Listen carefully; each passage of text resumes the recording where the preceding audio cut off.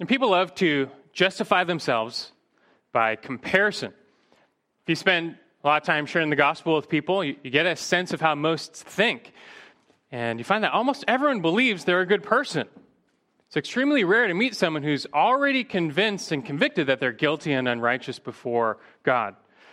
Instead, most believe they're doing great. And they may not be sinless, that they're not perfect, but nobody's perfect. And the fact that no one is perfect actually comforts them, because if perfection was really the standard, then no one would go to heaven. God's not going to send everyone to hell, right? He's grading on a curve, so they may not be perfect, but compared to others, they're doing pretty well. And people justify themselves by comparison. You might have someone who committed adultery, but he says, it's not like I'm a thief. And the thief says, it's not like I'm a murderer. And the murderer says, it's not like I'm a serial killer. And the serial killer says, it's not like I'm a pedophile. And the pedophile says, it's not like I'm Hitler. That there's always someone worse than you, and when you stand next to them, by comparison, you look pretty good. Like you're doing pretty good. And this is a favorite tactic of the self-righteous. But the charade all ends when you realize that on Judgment Day, you're going to be standing next to Christ. And God's standard actually is perfect righteousness. By that standard, no one is good. There's not a single good person. None are righteous, all are sinners, all will be condemned, and all most certainly deserve to be cast out of God's presence. This is a rude awakening, but it's true. You must open your eyes to the true righteousness of God and what that means for us who come nowhere close. If that's true, you might wonder, though, well, who can be saved? The answer is only those who humble themselves and approach this Christ in a repentant faith, because only He can make them clean, make them righteous. This rude awakening might be painful, but it's a good thing. And I just hope your eyes can be opened here and now where you can cling to this Christ by faith before it's too late, lest your eyes be ripped open on the day of judgment when your fate is sealed. And speaking of opening eyes, Christ's Sermon on the Mount is designed to do just that. And Christ gave this seminal message to expose the true righteousness of God, which in turn shows us how far we fall short. But hopefully this pries open our eyes to the truth as it just removes that excuse. The excuse of those who would try and justify themselves by comparison. Yeah, it's true. You might not be a murderer or an adulterer, but what if God's standard of acceptance or righteousness went all the way down to your heart and included things like anger and lust? If that's the standard, are you still not guilty? And who's without these sins? I mean, if that's the case, we're all in trouble. We're all in need of a Savior. Hey, it's good news that a Savior has come. I just hope you've been convicted to accept Him, not reject Him. We need to hear this message. It comes from the Lord Himself, that our eyes might be opened here and now, before it is too late. We want our eyes open, and let's do that as we continue to make our way through the Sermon on the Mount. You can open your Bibles to Matthew chapter 5.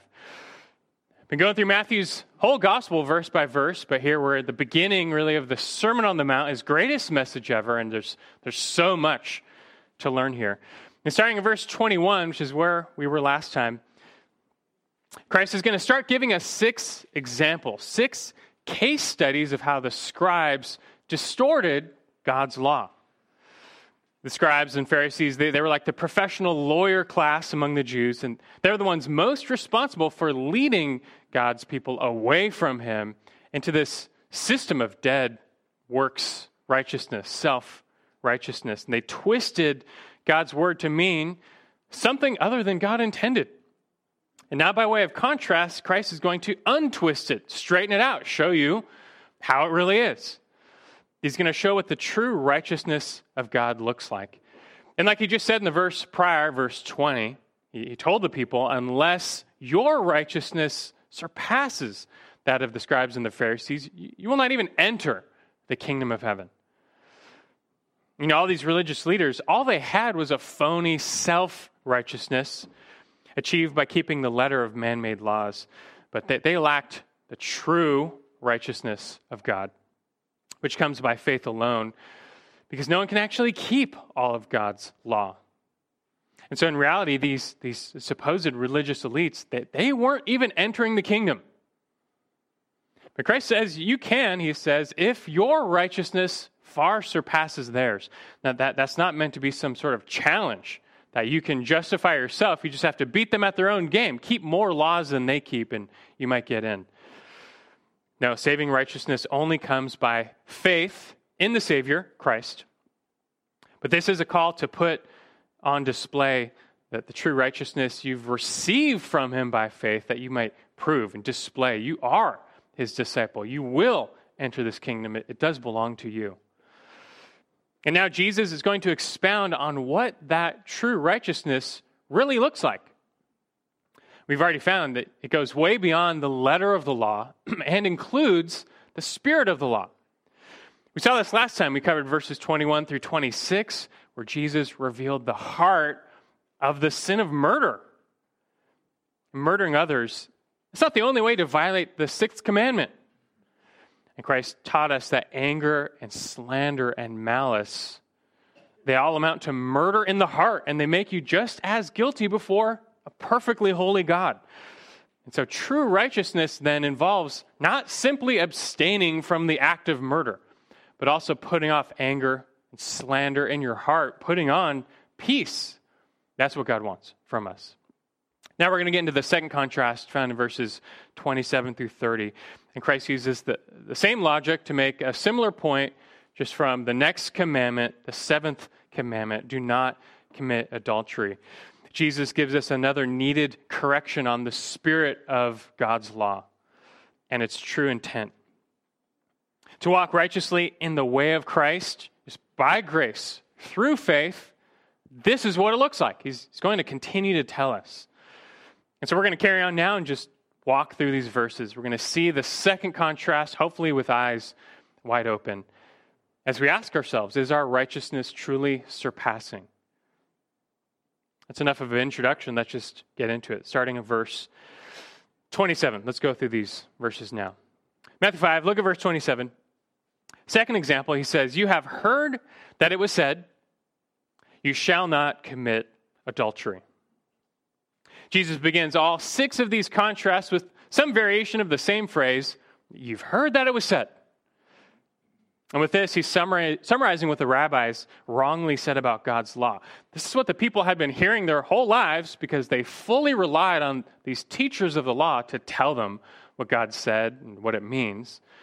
And sometimes the problem with these scribes has to do with what they added to God's law. We'll see that later. But other times, like in verse 21 and like here in verse 27, the problem is not with what they added to the law, but what they left out. They had vastly narrowed and shrunk the borders of the seventh commandment so that they could skirt by it and not cross the line, not be guilty of committing adultery. Now, speaking of, Jesus is quoting the seventh commandment here from Exodus 20, verse 14. It says very plainly, you shall not commit adultery. This was a key command for all of God's people. And God established his blueprint for marriage from the very beginning. It's the most important human relationship. It's the building block of any society. God said way back in Genesis 2:24, he said, for this reason a man shall leave his father and his mother, and be joined to his wife, and they shall become one flesh. And this union between one man and one woman is all about loyalty. It's an exclusive, lifelong commitment to dwell together with one person. Marriage is an intertwining of souls. It's a spiritual one-flesh union. You could say then that the sign and seal of that union is physical intimacy. Hence, one of the problems with adultery, as with all other sexual sins outside the covenant of marriage, is that you have the mixing of bodies without the mixing of souls. As commentator Doriani put it, you have, quote, life-uniting acts without life-uniting intent, end quote. And then people hope that's not going to have any consequences. But it doesn't work that way. When you take the marriage bed without the marriage part, there are going to be consequences because God did not make us as purely biological creatures. And sexual intimacy cannot be reduced to simply a biological act. 1 Corinthians 6:13 says, food is for the stomach and the stomach is for food, but God will do away with both of them. Yet the body is not for immorality, but for the Lord. God made us for him. He made us as physical beings and spiritual beings as one. And marriage is where two of those beings come together as one, united physically and spiritually. But when you separate that, you're dishonoring God and inviting ruin. A man in his sinful rebellion has thrown God's blueprint on marriage and sexuality to the wind a long time ago, thinking he knows better, just driven by his passions. From the beginning, it's been this way after the fall. But he fails to realize that God's standard was actually meant for our good, for human flourishing, for our joy. Sexual sin comes at your own peril. Sexual intimacy was created by God before the fall. It was God's good gift to mankind. He made men and women to desire one another, to dwell together, to commit to one another for life. And intimacy within those bounds is a great blessing. But intimacy outside those bounds is a curse. How much human suffering and conflict stem from sexual sins, primarily adultery? How many lives are wrecked because of it? How many people are lastingly hurt and scarred? And look, speaking of murder in the previous verse, how many murders have behind them adultery? If you watch Dateline, you start to think that behind every murder is a love triangle. Many wars have even been fought over adultery. But even on a more personal level, how much hurt and strife have been caused by such unfaithfulness, by the breaking of vows, by the violation of loyalty. And those wounds can run deep and take years to heal. A man thinks that the greatest good is just fulfilling his desires, whatever they might be, just exalting self, getting whatever you want. That's what life is about. But why is it that the lives of the sexually broken and betrayed are so often filled with regret, lasting regret? All this goes to say, it's no wonder God commanded his people for their own good. Do not commit adultery. That's a good thing. That's a righteous law. This is a seriously destructive sin. But now there are two problems with how the scribes and Pharisees interpreted and applied this command. The first problem was that they created loopholes so that they could get away with adultery. One loophole was basically to make divorce possible for just about any reason. So if you really wanted to be with another woman, just get a quick divorce, and there you go. You can go get her. And Jesus will deal with their twisted take on divorce in the very next passage. We'll save that for next time. But another loophole involved playing gymnastics with the wording of God's law and commands. They very narrowly define the sin of adultery. Later the 10th commandment says, do not covet your neighbor's wife. So they thought, adultery, it's all about taking your neighbor's wife. But who is a neighbor? They define neighbor to be a fellow Jew. And therefore, adultery meant taking the wife of a fellow Jew. But what about taking the wife of a Gentile? That's not adultery. They're not a neighbor. And so there were times in Israel's history when literal adultery was acceptable so long as you weren't taking the wife of a fellow Jew. And we talk about the quintessential legal loophole that enables you to do the exact opposite of the commandment.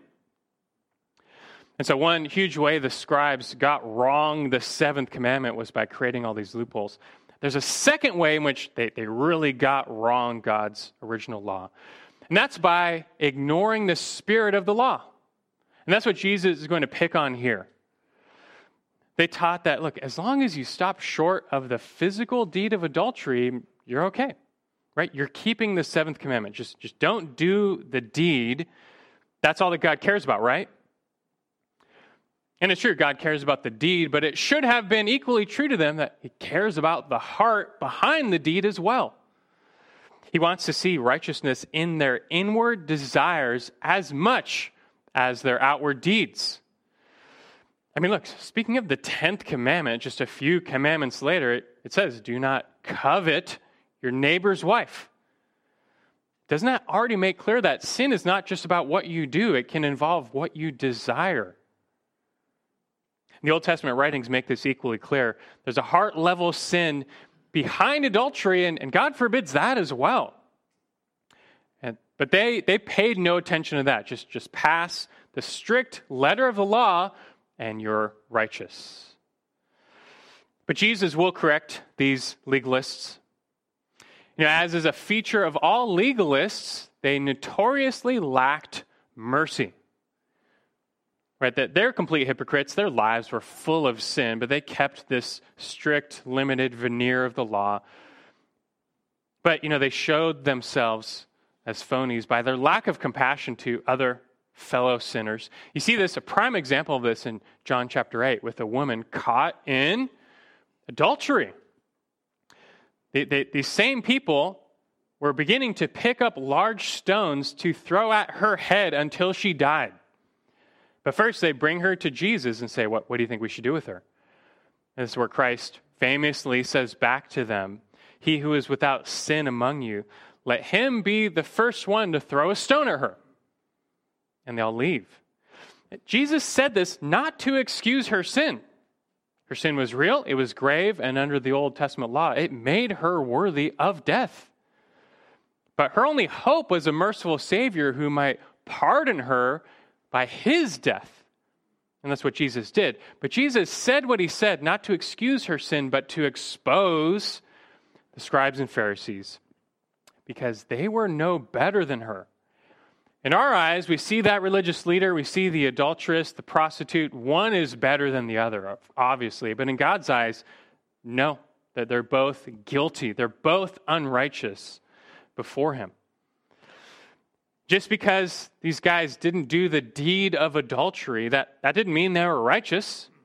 That didn't make them not guilty of breaking the seventh commandment. And Christ makes this point explicit with his contrast in verse 28. Verse 28. You've heard that it was said, do not commit adultery, but I say to you that everyone who looks at a woman with lust for her has already committed adultery with her in his heart. Emphatically, Jesus says, but I say to you. He's telling you how it really is. Despite what the people have been hearing their whole lives from these teachers, he's going to tell you the true intent and heart of the seventh commandment and God's will. Just like with the previous commandment, and God's standard, it's not just having to do with your eyes and your hands. It also has a lot to do with what you do with your heart. And therefore, Jesus declares that just as anger is akin to the sin of murder in your heart, that lust is akin to the sin of adultery in your heart. It's pretty plain. Everyone who looks at a woman with lust for her has already committed adultery with her in his heart. Let's clarify what this lust is. The verb for looks is a present active participle, meaning this is an ongoing, continuous action. This is not talking about just initially noticing someone attractive. This is a lingering look, a sensual stare, a lustful gawking. Some person has become the object of your desire, sexually speaking. Just when an attractive person comes into your field of vision, that's not a sin. That to you might become a temptation. Temptation itself is not sin. It's temptation. It is the opportunity to sin and the enticement to sin. It's like that presentation of the forbidden fruit. That which God has said, do not eat. But being fallen creatures given over to sin, we find that there's this desire within us, even though God has said, don't eat. And sometimes because he has said, don't eat, we want to eat all the more. There's a principle of sin in our flesh that wants to go outside of God's bounds all the time. And here the word for that is lust. The word for that desire is lust. It's epithumeo right here. And this lust is not always sexual and it's not always sinful. The word just talks about a strong desire. You really want something. And that's not inherently evil. The problem, though, is when you really want something that's outside of God's bounds, his good bounds, well, then what? Well, if you give in to that temptation telling you, come on outside the fence, you have the very definition of sin. This lust for that which doesn't belong to you, it can be applied to objects. And that is what the sin of covetousness is. Since we spoke of the 10th commandment, it's the same thing. That commandment first says, do not covet your neighbor's house. There's nothing wrong with desiring a house. If you want a place to live, even a nice place to live, that's not by itself an evil desire. Problem is, you don't just want a house, you want your neighbor's house. If only there was some way you could take it from him. But this is wrong because that house doesn't belong to you. God has not given it to you. And although Jesus does not explicitly connect the dots here, you could easily say that covetousness is akin to theft in the heart. Right? The 8th commandment, do not steal. What is covetousness but stealing in the heart?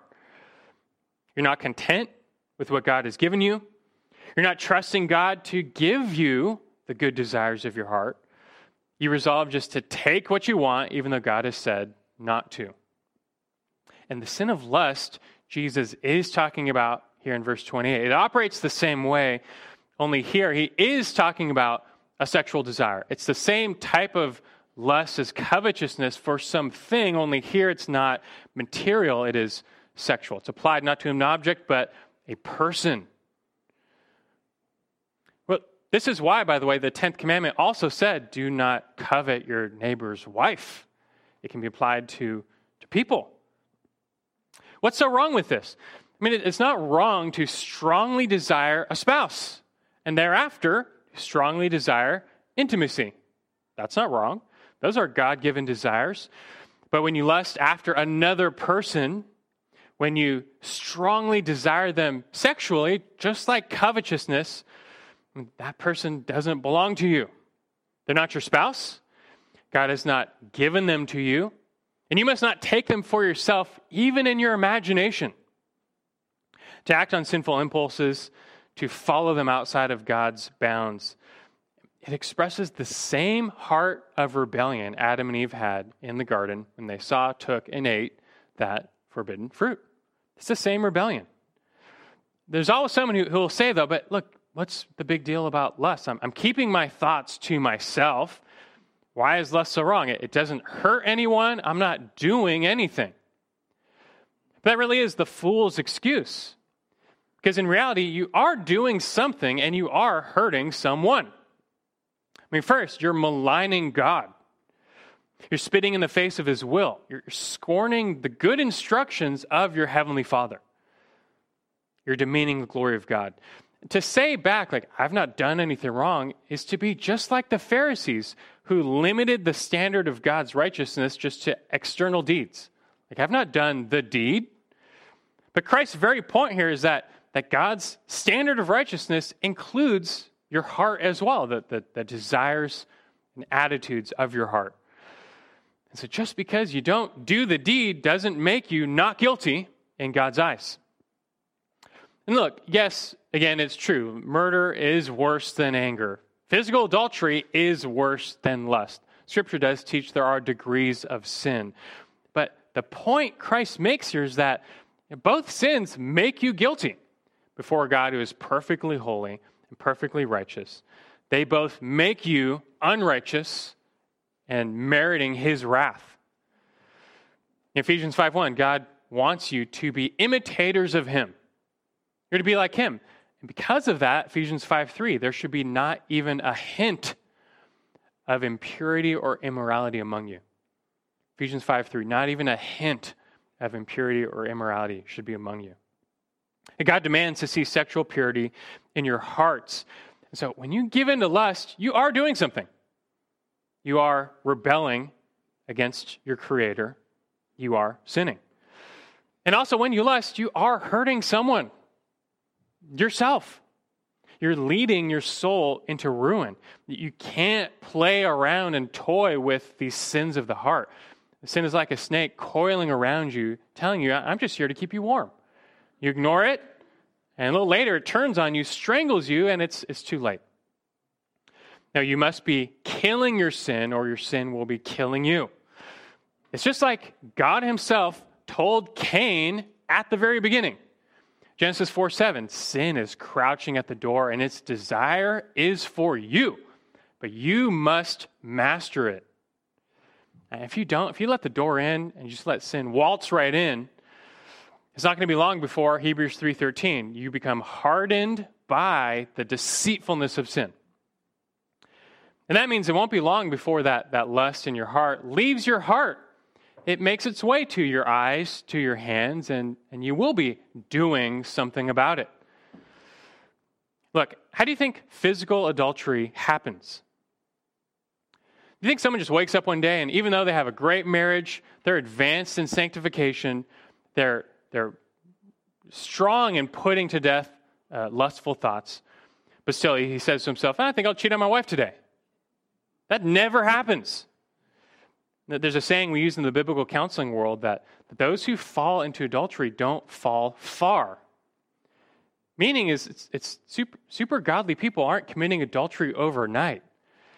Now, rather what happens is they make tiny little compromises over the course of a decade, many years. It might start with just a little discontentment in the marriage. A man finds his wife less desirable than before. Proverbs 5:18 says, be satisfied in the wife of your youth. But instead of doing this, he lets his thoughts drift. He used to be militant about putting to death lustful thoughts, but his resolve has weakened. They slip by. He dwells on them. Made a little compromise. The door has been cracked open, and a little later, a much bigger sin barges through the door than he bargained for, and that is usually pornography. He forms a secret habit. He feels remorse. He knows it's wrong. But, look, these desires are strong. He feels helpless to do anything about it. And he says to himself, it's not like I'm committing adultery, though. It's not like he's hurting anyone. In shame, he keeps his problem to himself. That only makes things worse. He further pulls away from his wife.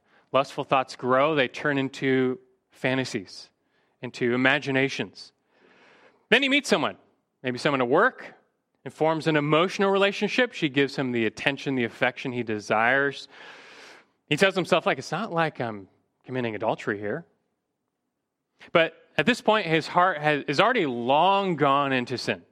At this point, he's been committing heart adultery for a long time and has already become hardened by the deceitfulness of sin. Now, at this point, it just takes the right set of circumstances, just one little push, and he will go all the way. You can see how such a person has been tolerating sin over the course of many years, with every little compromise inching closer and closer to the edge of the cliff. Eventually, he's living on the edge of the cliff. And when he falls, he doesn't fall far, just one little push, one last temptation, and down he goes. This is not a hypothetical. This happens often enough. It's not one-sided. This all applies to women just as much as men. Women may not be as sexually minded in their lust, but they can give into relational fantasies that are just as much adultery in the heart. Tolerating any such lust is poisonous. In Proverbs 6:23 says, the one who commits adultery with a woman is lacking sense. He who would destroy himself does it. Then Proverbs 7, the whole chapter, but verse 22, speaking of a young man who's been enticed by a woman. It says, suddenly he follows her as an ox goes to the slaughter, or as one in fetters to the discipline of a fool, until an arrow pierces through his liver, as a bird hastens to the snare, so he does not know that it will cost him his life. All these warnings in Proverbs and in God's wisdom can be applied to lust as well. God's not cruel. God's not a killjoy.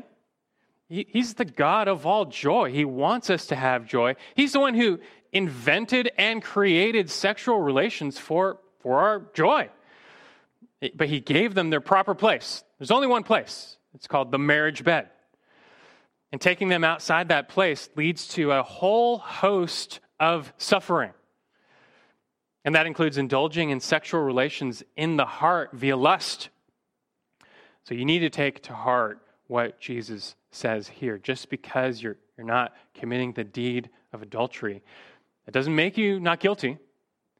God's standard of righteousness extends to the heart. So when you're cut open and laid bare, who are you in your heart? All of us are unrighteous in our heart. Who's without this sin?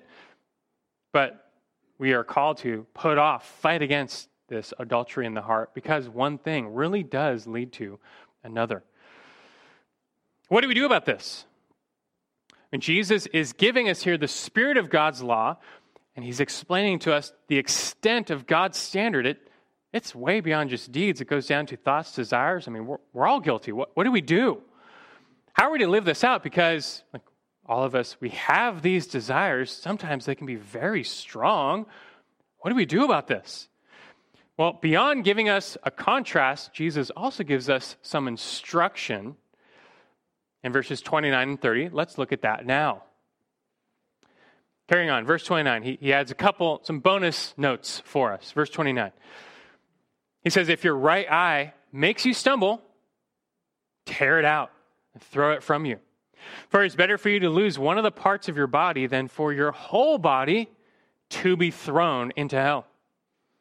If your right hand makes you stumble, cut it off and throw it from you. For it's better for you to lose one of the parts of your body than for your whole body to go into hell.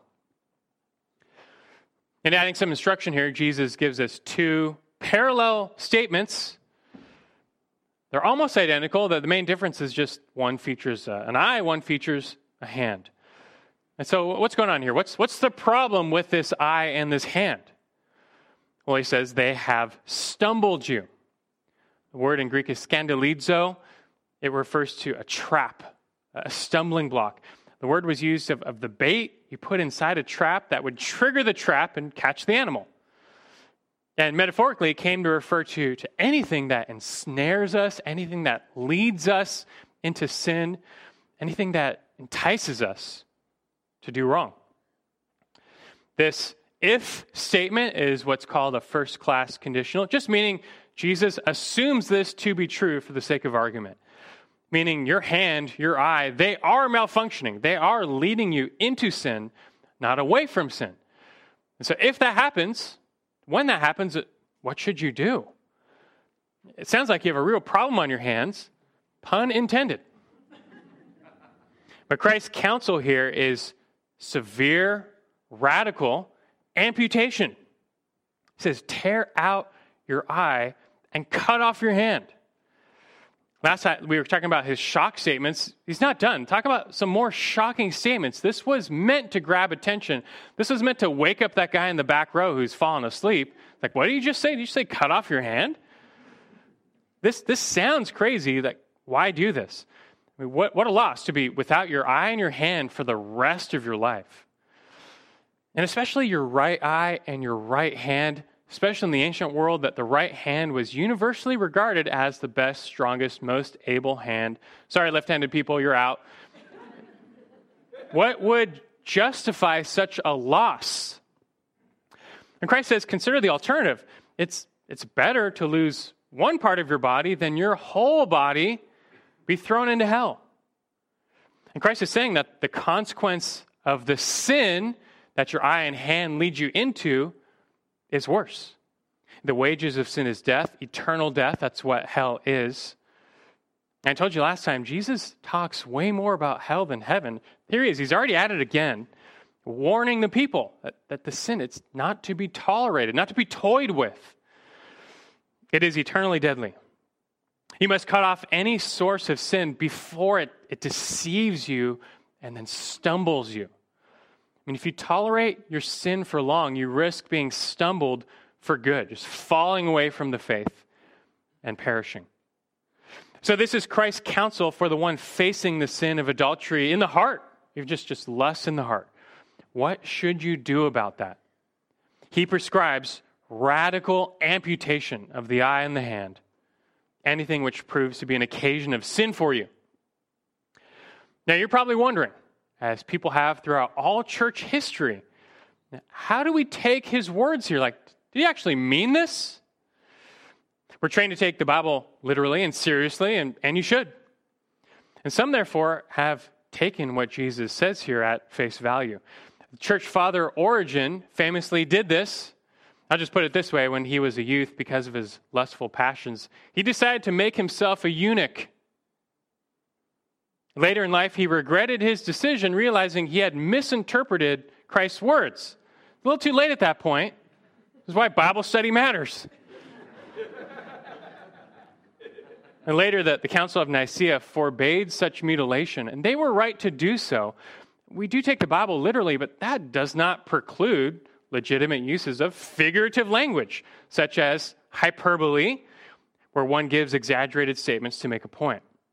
And that is what Jesus is doing here. It's ironic because Jesus is literally in the process of rebuking the Pharisees for heeding the letter of God's word, but totally ignoring the spirit of his word.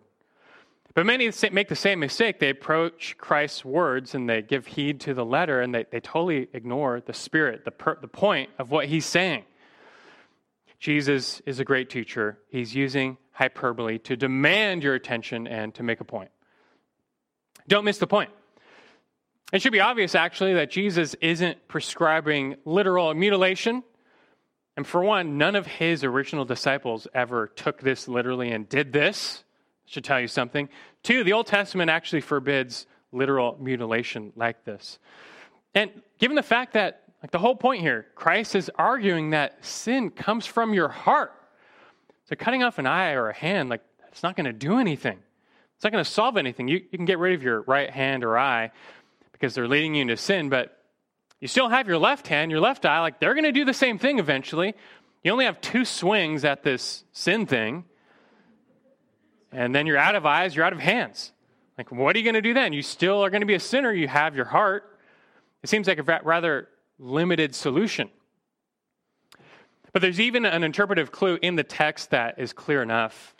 Did you notice that Christ didn't just say, cut out your eye. He said, cut it out and what? Throw it from you. Don't just cut off your hand, cut off and then throw it from you. Why would you need to do that? What's the point of that? I'm pretty sure if you cut out your eye, whether it's close to you or far away, it can't see. It doesn't work. You've already cut it off. What does throwing it far away from you have to do with anything? It has to do with the fact that he's not talking about amputating literal body parts. He's talking about amputating sources of sin in your life. You must be far removed from anything that would stumble you in life. That's a simple, straightforward point. Sin does reside in your heart. Sources of stumbling or temptation will draw it out from you.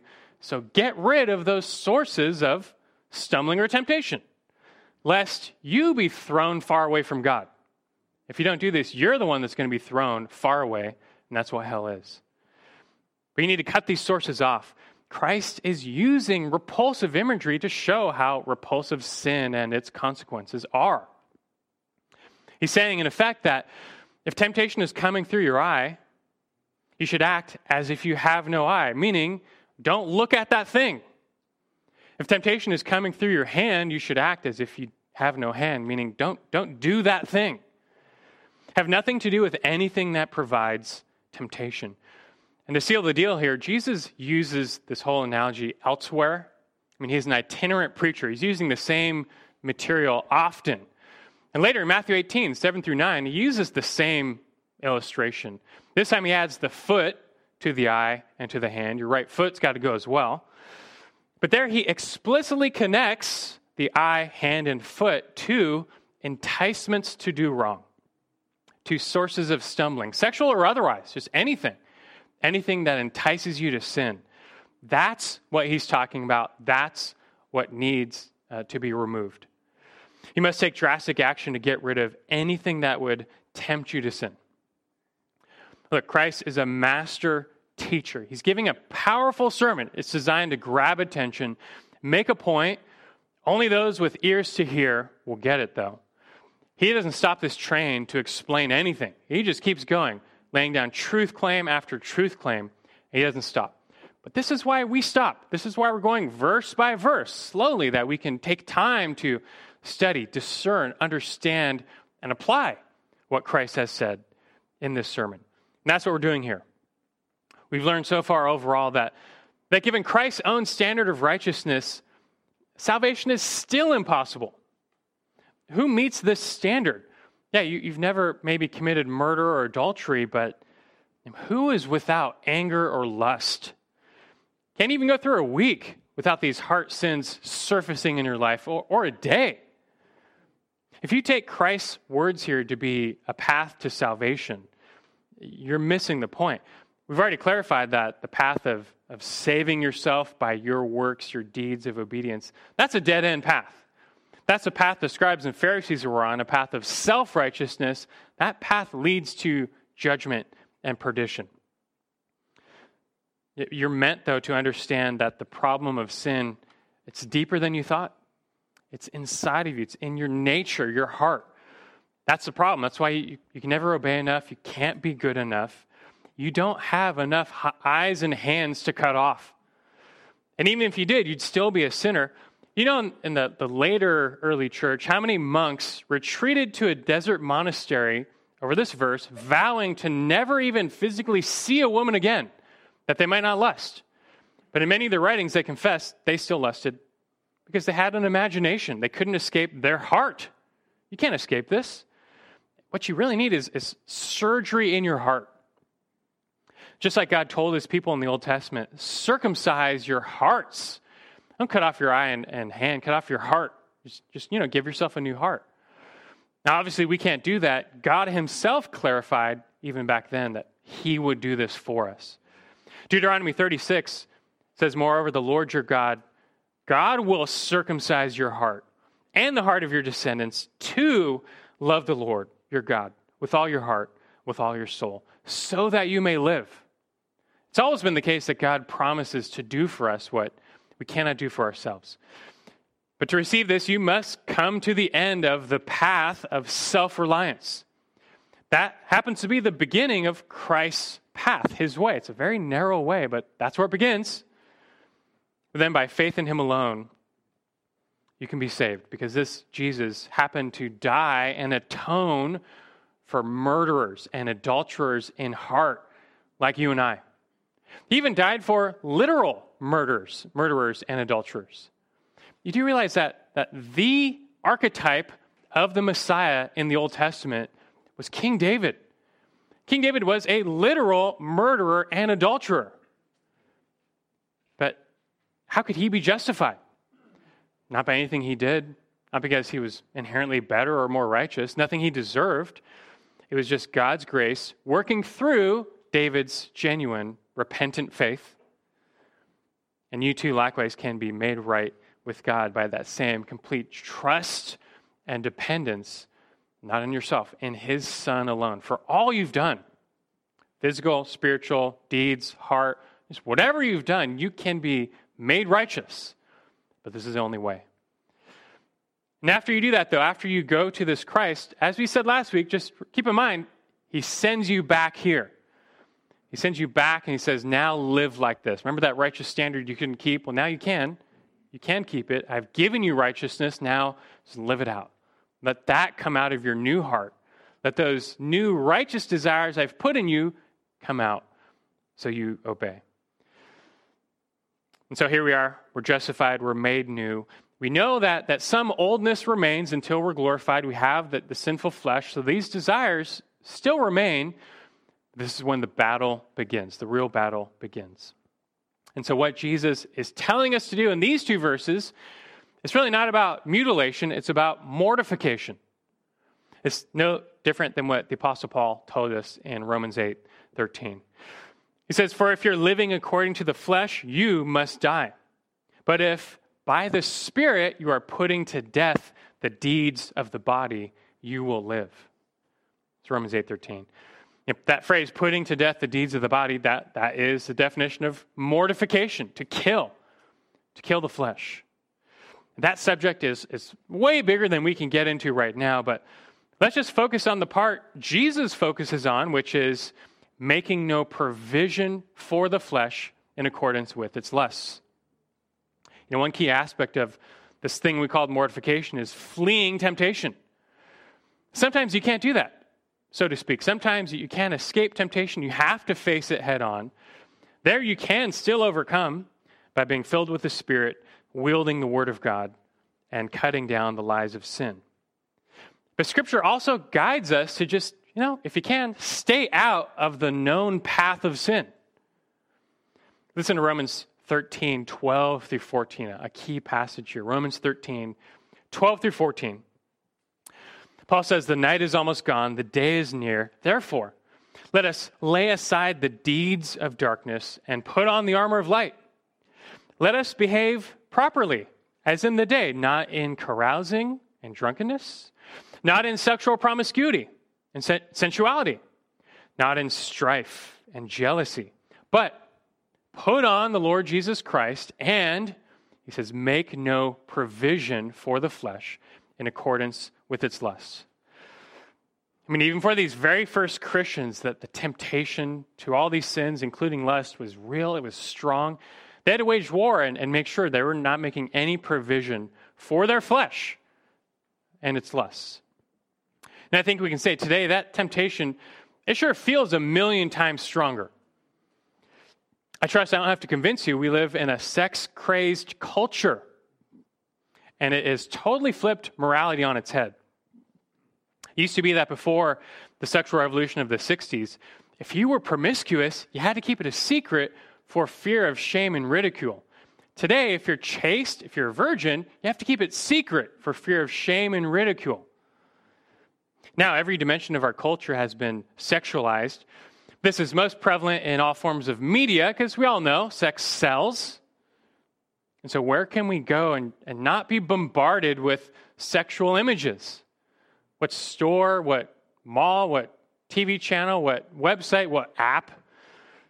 And look, then of course we have the internet, which resides in our pocket via cell phones. And it's like a literal Pandora's box of temptation, sensuality, and of course pornography.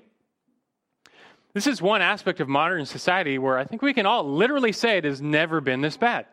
Never has any generation had such access to sensual images. Do you think that's making our culture better or worse? You realize you're carrying around a huge potential source of temptation in your pocket. And so how can the Christian wanting to keep his or her way pure navigate life in such a culture? On the positive side, you have to be full of Christ. Your life has to be saturated with Christ. Your mind has to be stuffed full of the Word of Christ so that you're full. There's no room left for the enticements of the world. And then on the negative side, because look, for you and me, the spirit is willing, the flesh is weak. And so on the flip side, it helps to eliminate stumbling blocks. If you find that there are ready sources of temptation in your life, well, what does Christ say? It's time for radical amputation. Maybe it's time for you to cancel that HBO or Netflix subscription. Maybe it's time to delete Instagram or TikTok. Maybe you get rid of TV, the internet, God forbid, your cell phone altogether. Now, by no means do I say any of that as by way of command. I mean, far be it from us to morph into the Pharisees and say, if you even watch TV or own a cell phone, you're sinning. We're not making any new laws here. But you personally are left to take seriously what Jesus says. If you find that something is enticing you to sin in your life, what is Christ telling you to do? Cut it off. Get rid of it. So you apply that yourself. I'll leave you just with one implication, though, for Christians today is that we need to be more and more willing to be culturally handicapped to remain pure. We need to be more willing to be culturally handicapped to remain pure. And this is a far bigger challenge for those who are younger because they suffer from fear of missing out. But a new show comes out, everyone's watching it, it becomes a cultural sensation, like in recent years, Game of Thrones, for example. Everyone's watching it, everyone's talking about it, and so they don't want to be left out. They want to be accepted. They want to know what's going on in conversation, so they watch it. I mean, sure, it's filled with tons of nudity and sensuality, but they'll look away. Yeah, right.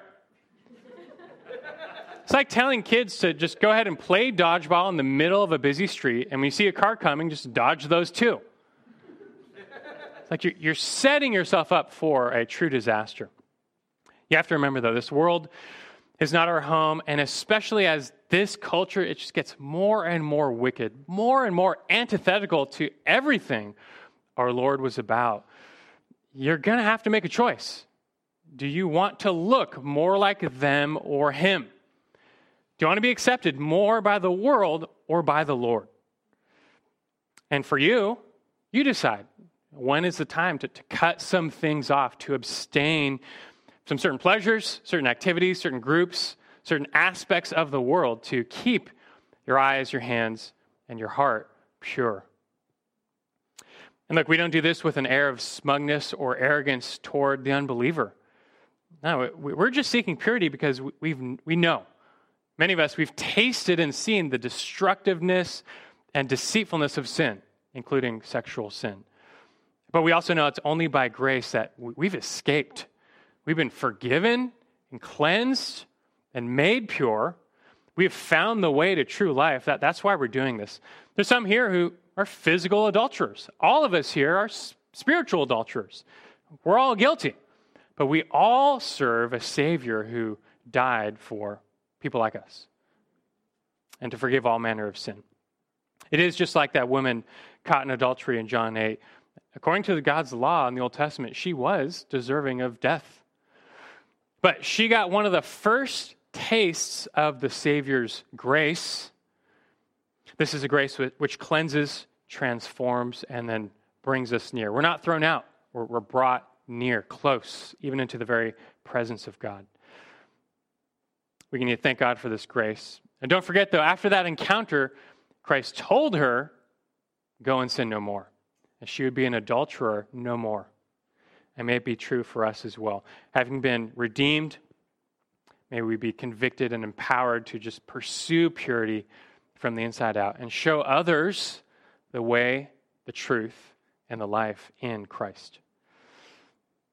Let me just finish by reading for you 1 Corinthians 6, 9 through 11. It's a precious passage. You'll see why. 1 Corinthians 6, 9 through 11. And Paul says, do you not know that the unrighteous will not inherit the kingdom of God?